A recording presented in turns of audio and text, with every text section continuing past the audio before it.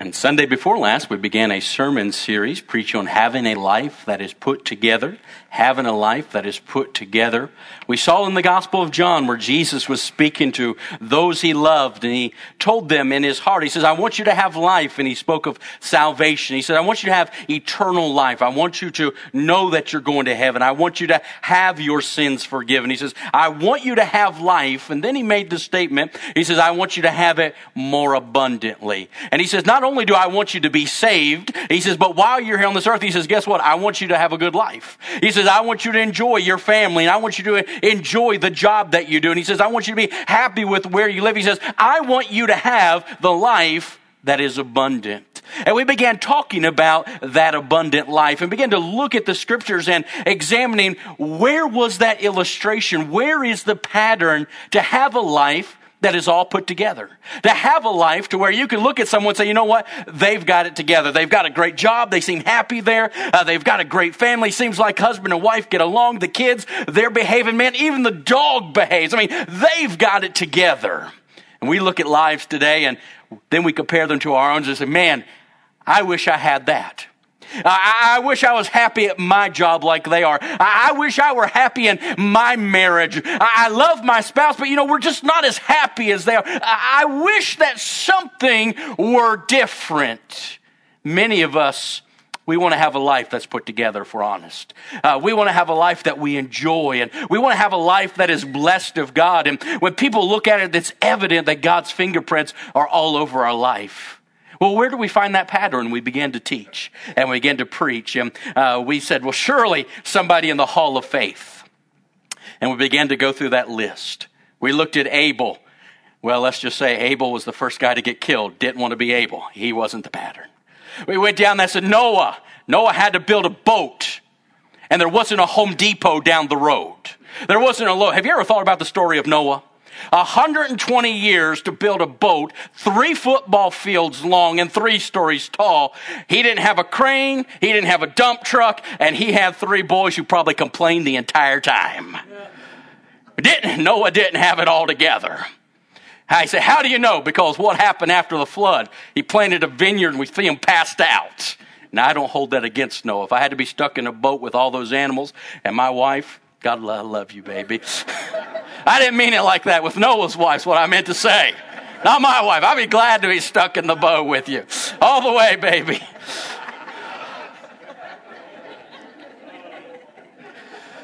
I'm off my game, people. It's been a rough week.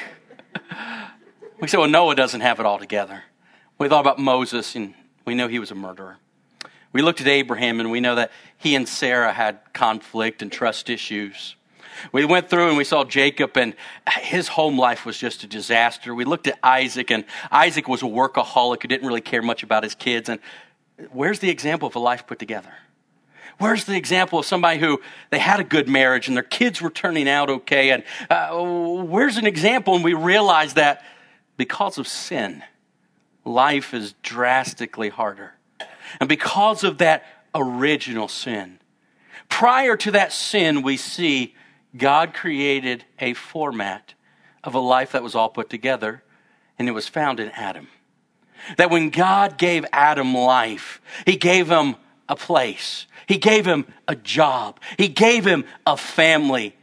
And for an unknown amount of time, Adam had a life that was all put together. As we began to look at having this life, we said, well, what are the elements of it? Because I don't know about you, I want to enjoy my life. I'm 35 years old, and Lord willing, I'll have 35 more to go, and I want them to be good. I want to enjoy what I do. I want to have a great time with my wife and stop saying illustrations like I did just a moment ago so I can have a good relationship. Now, that one was an accident, I promise. That's not how that was supposed to come out. I promise, man, before this congregation. That one just came out wrong, Josh. I want to have that life that when people look at my life, they see God's fingerprints. When they look at my life, they see a happy marriage. When they look at my life, they say, you know what, that guy enjoys what he does. He's happy. And when God looks at my life, you know what? He wants the same exact thing.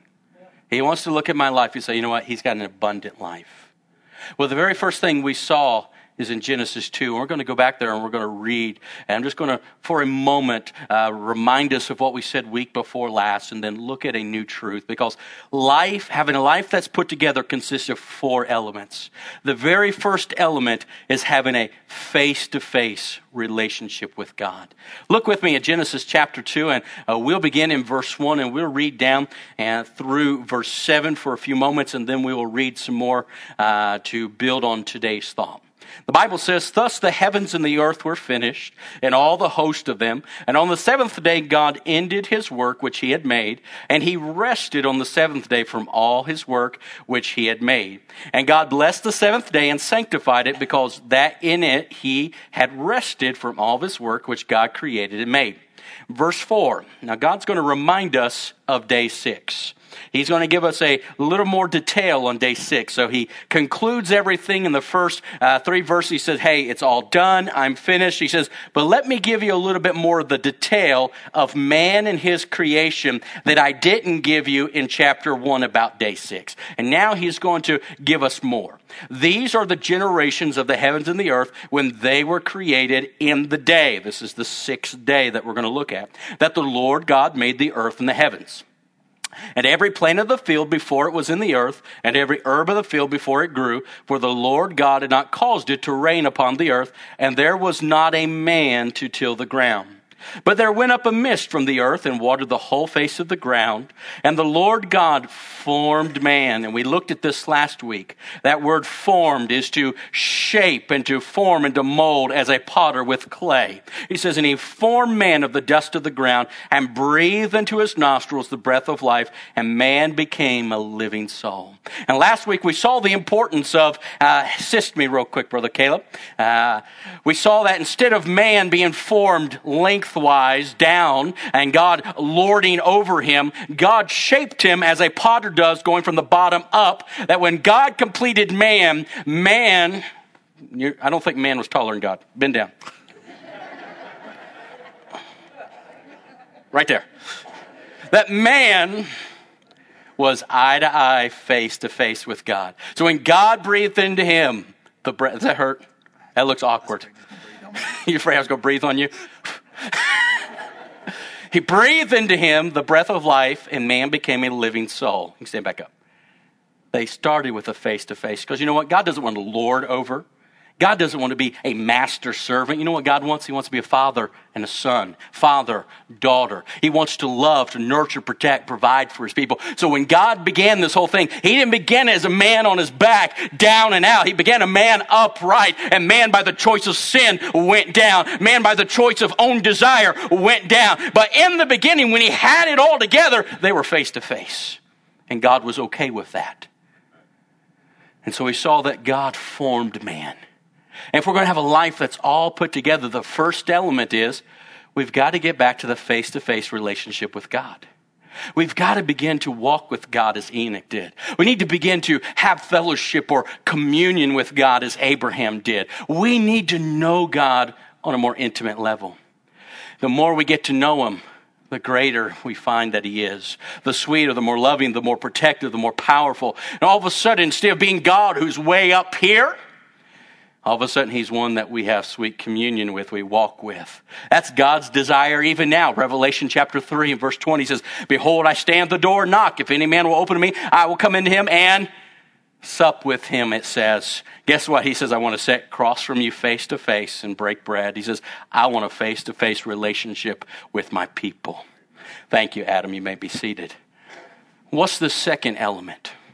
To have a life that's put together, not only do we need to have a face-to-face relationship with God, but let's read a little bit further, and we will find to have a life that's put together, we need to have a purposeful work life directed by God. A purposeful work life directed by God. I want you to listen as we read beginning in verse 8. And the Lord God planted a garden eastward in Eden, and there he put the man whom he had formed. And out of the ground made the Lord to grow every tree that is pleasant to the sight and good for food, the tree of life also in the midst of the garden, and the tree of the knowledge of good and evil. And a river went out of Eden. And Eden, that word in the Hebrew, it means paradise. So this place was unlike any other place on the planet. God didn't put his creation in just some little garden. He put it in paradise.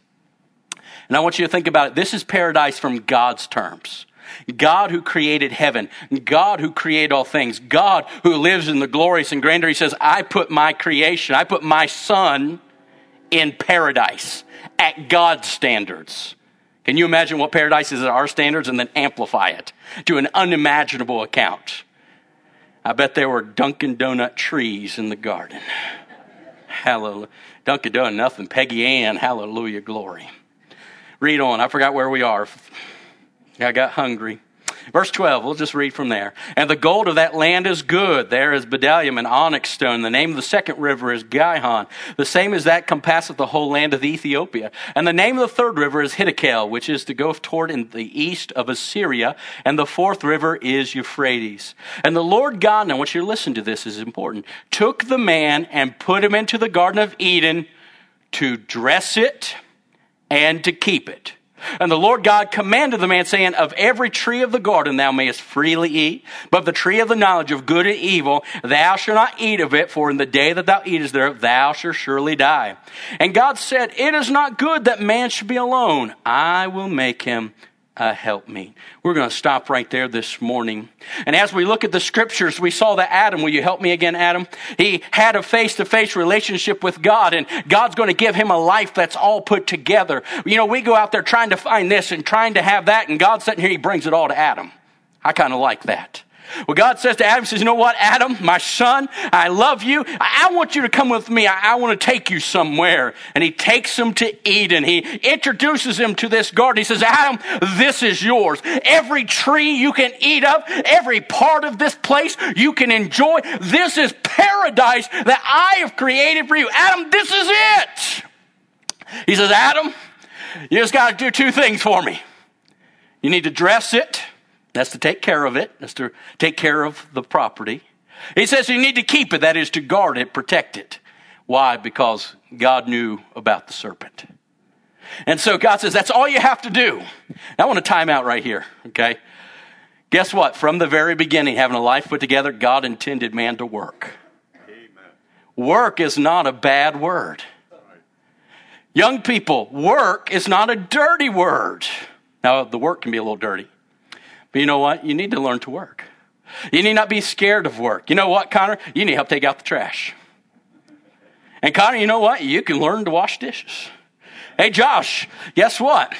You can learn to change the oil in the car and vacuum it out and wash it. And whatever else your dad says to do. I'll call him and give him some ideas. You know what? You can do things. You can work. You can rake leaves, mow grass, run a weed eater. Back when I was growing up, we didn't need a fidget spinner because we weren't allowed to fidget. There was too much to do. Oh, you hear someone say, oh, I'm bored. We learned not to say that where I came from. Because we didn't have these little vacuums that you just hang on the wall and just... Ours had this big tank that you pulled behind everywhere. So half the time I'd be vacuuming, my little sister would be riding on the back of it. Yes. So we learned not to say, work's not a bad thing. You know what? When God created man with a life that was all put together, he gave him purposeful work. Purposeful work. If you go online and you go to the peer research review group and they do all the statistics, they say 70% of Americans, they don't like their job. They don't see the purpose in what they do. They said their job is just a means to an end of getting money. For Adam, he didn't have to worry about that. What did he need money for? He had everything he needed. But God still gave him work. This morning, I want you to see a couple important things about the work that we do. Because, we can joke about work and we can talk about the jobs that we have. And we can look at the career paths that we're on and say, man, I love what I do. Today's a special day for me because July 16th, 1996, God called me to be a preacher. When I was 14 years old, this day, it was a Wednesday back in 96, and that Wednesday night, God got a hold of my heart and said, you know what? I want you to be a preacher. So here I stand before you preaching about work, and my work is what God created me to do, and I love every minute of it. It is awesome to me. I'm enthralled with what I do. But as God gives us work, he wants us to realize It's not to be a negative thing. It's not to be a drudgery thing. Nobody likes Mondays, do they? Poor Monday. Monday is the most dreaded day of the week. I was born on a Monday. You ever get curious about things? I was like, man, I wonder what day I was born. I asked my mom. She goes, I don't know. She goes, I had other things on my mind. She was in labor for 24 hours. I wasn't ready to come out. It was the Sabbath. I didn't believe in that. Y'all will catch up here in a little while. So I was born on a Monday during a snowstorm. I was complicated. Been challenging ever since. My wife can tell you. But when you think about work, you know what, Adam? God knew that you're going to need to work. God created you to work. Before Adam ever was, guess what? Adam's job was already there. Look back at Genesis chapter 2 with me. Look back in verse 5. And every plant of the field before it was in the earth, and every herb of the field before it grew. For the Lord God had not caused to rain upon the earth, and there was not a man to till the ground. What happened in verse 6? And the Lord God formed man. Before man was, his work was. And it was a purposeful work. In our day and age, give someone a job and they will work and complain. Give someone a purpose and they will die to self so that they can overcome. When most of us think of work, we think of a job, but God intended our work to be our purpose. At some point, humanity veered from the purpose that led to fulfillment in our state of work and understanding of work, and we went down the path of gain that leads to things and discouragement. At an early age, people are indoctrinated that things equal happiness. And we can look at our world today and say, things don't add up like that, do they? Go ahead and sit down, Adam. I'm lording over me back there. Our world has changed.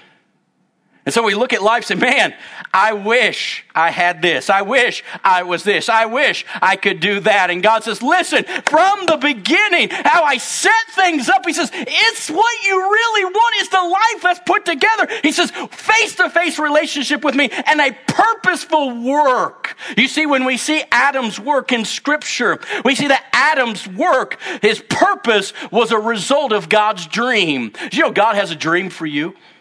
God has a desire. When you were created, just as he made Adam and his fingerprints were all over Adam in the forming there of the clay, the Bible says that you were masterfully formed in the womb, that God, he had his fingerprint on you from the beginning. That God desires a greater thing for you than what you have for yourself. You know what usually happens? We get in the way. Adam had a good thing going. Adam didn't have to pay taxes. Adam didn't work 3 months out of the year for Uncle Sam. Adam didn't have to worry about mosquitoes. What was he thinking? Adam didn't have to worry about being overweight. And people saying, oh my goodness, he needs to lose weight. Adam didn't have to worry about those things.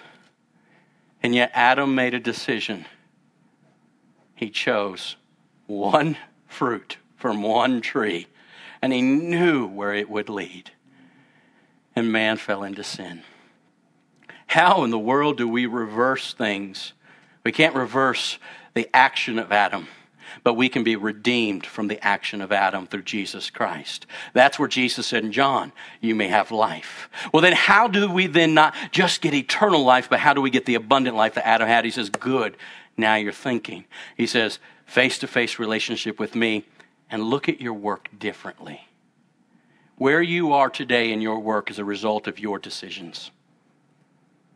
Don't get mad at the boss. Don't get mad at me for making that statement. Where we are today is because we made choices. You know what the awesome thing about that is? We still have the power to make choices. Adam's work, his purpose, was a part of God's dream. And as we see the perfection unfolding, Adam's purpose was executed by God's design. Dress the garden, keep the garden. Adam's purpose was to be maintained by God's direction. He gave him direction of every tree you may eat, of everything you may have. He says, I just don't want you to have of that one tree. And as we think about work this morning, you need to understand that work would be a source of fulfillment. Adam would have something that fulfilled him. He would protect that garden, which would protect his family. He would be able to maintain that garden, which would feed his family. His work was a source of fulfillment. Adam's work would be the basis of his family's provision. It would be the place where he would raise his children. It would be the place where they made home. It would be the place where their lives would grow together. It would be a place of provision, and Adam's work would be his designed reflection of God. He says, Adam, this is how you're going to be like me. You know, we think about this scenario and we don't really think about it in depth. The Bible says that God planted the garden. If you go to the New Testament, when Jesus prayed, he prayed in a garden. When Jesus died and he was buried in a garden. And when he resurrected from the dead and Mary saw him that Sunday morning, she supposed him to be the gardener. Guess what, Adam? You're a reflection of me. And you're getting to do what I love. God spoke everything else into creation but man and the garden. And God chose to plant the garden. Why? Because God loved it. And God allowed his son to do what he loved. That's amazing to me. That's revolutionary to me, because God created you to do something only you can do. Some of you, you're healers. You can help people. Some of you, you're teachers. You can teach people. Some of you are engineers. You can design and build. Some of you are plumbers, that you can solve those problems and make our homes and lives wonderful. Some of you, you're air conditioner repairmen, and I love you. If you work in the air conditioning world, you are doing God's work. You are ordained. If not, I'll ordain you for that work. Hallelujah. Say, what are you saying? Go back to Genesis. These guys, they were all tent builders. That was what they did. That was their purpose. These guys were all musicians. That's what they did. Caleb and Mikey, they could jump on these pianos with Susan, and they can do all these things. I jump on there and like, ding, ding, ding, ding, ding, ding, ding, ding, ding, ding, ding. That's about it. Some of you, you have gifts because God created you for a purpose. Your work is to be your purpose. Work was never to be a bad thing, a negative thing, a drudgery thing. Work was to be a fulfilling thing. It's where you touch lives, and it's where you were God's reflection in that place. Because where you are, you're to be like Christ. Where you are, you're to be that image of love, goodness, kindness, forgiveness, and grace. Where you are, you're his reflection. You're carrying his light. And through your actions, you amplify his truth. That's what work was for Adam. It wasn't just a drudgery. It wasn't a negative infliction. It wasn't a part of the curse. This is before sin entered the picture. This was a gift. This was God giving Adam a life that was put together. That life that said, you know what, Adam? To have a life that's put together, we're going to have a face-to-face relationship. But you know what else, Adam? He says, I love you so much. I want you to share in what I do. I'm going to make you a gardener. So you're going, I don't want to be a gardener. If God wants you to be a gardener, you ought to want to be a gardener. You ever had these people had a green thumb? And there's the people with the brown thumb. Amen. And then there's the Miracle Grow people. Glory, hallelujah. So I want you to be a gardener. You know what? A lot of times our decisions are what we want and not what God wants. God, why'd you let this happen? God's like, I created you to be a gardener. You're the guy who wants to go over there and do that. That's not my dream for you, Adam. That's not my desire for you. That's not my design. That's not my direction. You wonder why you hate your jobs? Because you're doing what you're not created to do. He says, you're to be a reflection of me where you are, doing what I created you to do through my strength and my spirit and my power. Too many times we're working in our own strength, doing what we want, and we don't like the outcome. How do we change that? How do we get back? How do we undo what has been done? Let me give you 3 things in just a few moments. The first thing is we need to ask God to change our heart about our work, or surrender to God and ask him to change us and our work. You got 2 choices. Choices led you to where you are. Choices will lead you elsewhere. You can either ask God, say, God, I don't really like where I am. I don't really like what I'm doing. So God, I need you to change my heart because I can't get out of this. I'm too far in. Some of you are that way. Say, I've got so many college things I've got to pay back, and I've been doing this, and this is just the path I'm on. I can't get out of this. Some of you are like, I'm 6 years from retirement. I'm in this for 6 more. I hate it. Okay, that's okay. You still have a choice. God still wants you to have an abundant life. God still wants you to be happy. Guess what? Ask God to change your heart about the work. That's what Saul said. Saul was coming to be king. He says, I don't have the heart for this. I don't want to do this, but God, they want me to do this. God, give me a heart for it. That was Saul. He's a rough character. You know what? God changed his heart. What about you? If you're somewhere and you know that you can't change courses in your work life, and you don't find a lot of purpose in it, ask God to change you. Change your heart. Now, you might be somewhere and you say, you know what? I've been here 3 months and I hate this. Surrender to God and let God direct you to what he created you to do. I'll go ahead and give you a little wisdom. Don't just up and quit your job before you have another one. Just FYI. Preacher said take a step of faith and quit your job. No, he didn't. Don't be stupid. There's a thin line between faith and foolishness. You suck it up, buttercup, and you keep in there, and you start surrendering to God. Say, God, change me and change my job. Y'all know my story. I worked for 13 years at Food Lion. I was a manager for Food Lion. God had called me to preach at 14. I went to seminary, had my bachelor's degree in theology. Try taking that in a lot of places. What do you know? I know that the first 5 books of the Pentateuch and the Law, and I can tell you about Moses, and I can tell you about the people are like, yeah, you can't do much here, can you? Like, no. I wanted to be in full-time ministry. I wanted to be doing what I was doing, and it just seemed like every door I pursued, it would close. And I remember here in our retreat over in Richmond Avenue, 4 a.m., finally, I was just begging God. I said, God, hey, I work with great people, but I hate my job because it wasn't what I was created to do. It wasn't what I was created to do. And God began to work. But you know what? I had to surrender. So you surrender to preach at 14. I know, but guess what? I had a problem. I had a lot of pride.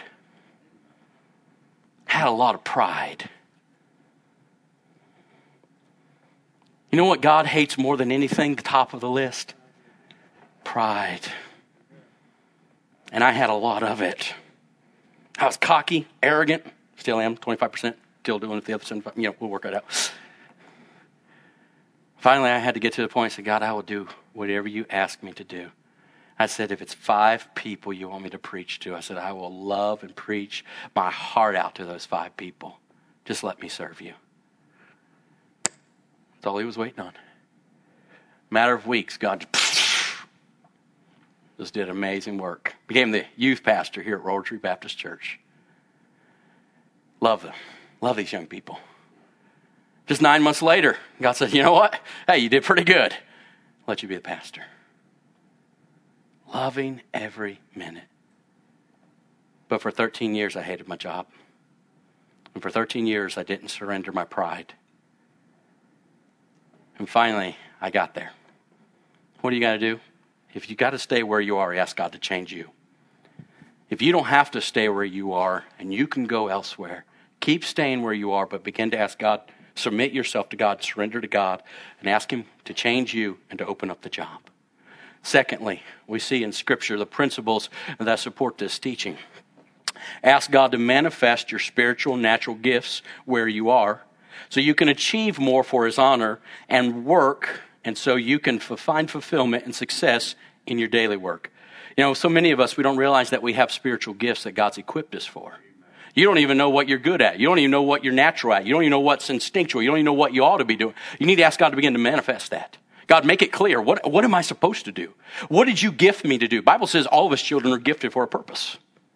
So God has given you a gift. God has designed you to do things that no one else can do. I'm not designed to play the piano. as much as I want to. I'm not designed to sing as much I would love to sing. As much I would. There are so many things I can't do. But there's one thing I can do, and it's what I'm doing. Yeah. You know what? Ask God to manifest those gifts. Make them clear. Let others see them. So that where you are, God begins to lift you up. And God begins to bless you. But also, let God see the motive of your heart. Motive is critical to God. If your motives are wrong, selfish, or self-serving, you will rot in that prison of your employment. But if you will let God have his way, he will relinquish you from those bonds and allow you through humility to rise above into a placement of his design. And lastly, make your workplace where you are right now your mission field. Don't mount the break room table and preach. I don't highly recommend that unless you want to get fired. Don't go in there with a pocket full of gospel tracts, hand them out to every Joe you see. You know how you make your workplace your mission field? You begin to pray for your coworkers and your bosses. You begin to embody an example of Christianity. Stop telling the dirty jokes. Stop hanging out with those who tell them. Stop swearing when things don't go your way. Stop being like everybody else and start being the light and truth. Make your work a mission field. Guess what? People will see that change, and God will open doors for you to be a blessing to them. I was miserable at my job, but I knew that it is also my mission field. Because of that, I got to preach my boss's mother's funeral and share the gospel with her whole family. Because of that, I've prayed with innumerable of my coworkers. I didn't go around there preaching at them, didn't tell them what they need to do, change their life, didn't try to convert them. God does those things. You just need to be the light. But you also have to determine your heart. It is your mission field. Make your work purposeful, not just a paycheck. If you are where you are, make it abundant. If you're not going anywhere else, ask God to change you. If you can go somewhere else, stick it out, let God work in you, surrender to him, and let God open the door. While you're there, ask God to manifest your gifts so that way you could be a blessing to more and God can grow you so you can see what you're meant to do. And then while you are where you are, make your work your mission field. Begin to be a testament by example. Be at work on time. Don't complain when you got to stay over. Don't fuss about the boss in front of other people. Go in the bathroom and do it. Or if you're like me, go in the freezer, shut the door behind you, and then come back out. Yeah, ice cream freezer's the best place, man. I found they could hear you at some of them other places, but you go in there, you could scream at the top of your lungs. No, I know. What are you doing in there? Checking inventory of my rage. Make it your mission field. You know, God wants to do a work in you. Today, some of you say, I want my life to be more. It begins this morning, and it begins at an altar. It begins with you drawing close to God and you surrendering to God. Let's begin a new journey today. Let's begin a journey that leads to abundant life, shall we? Would you bow your head?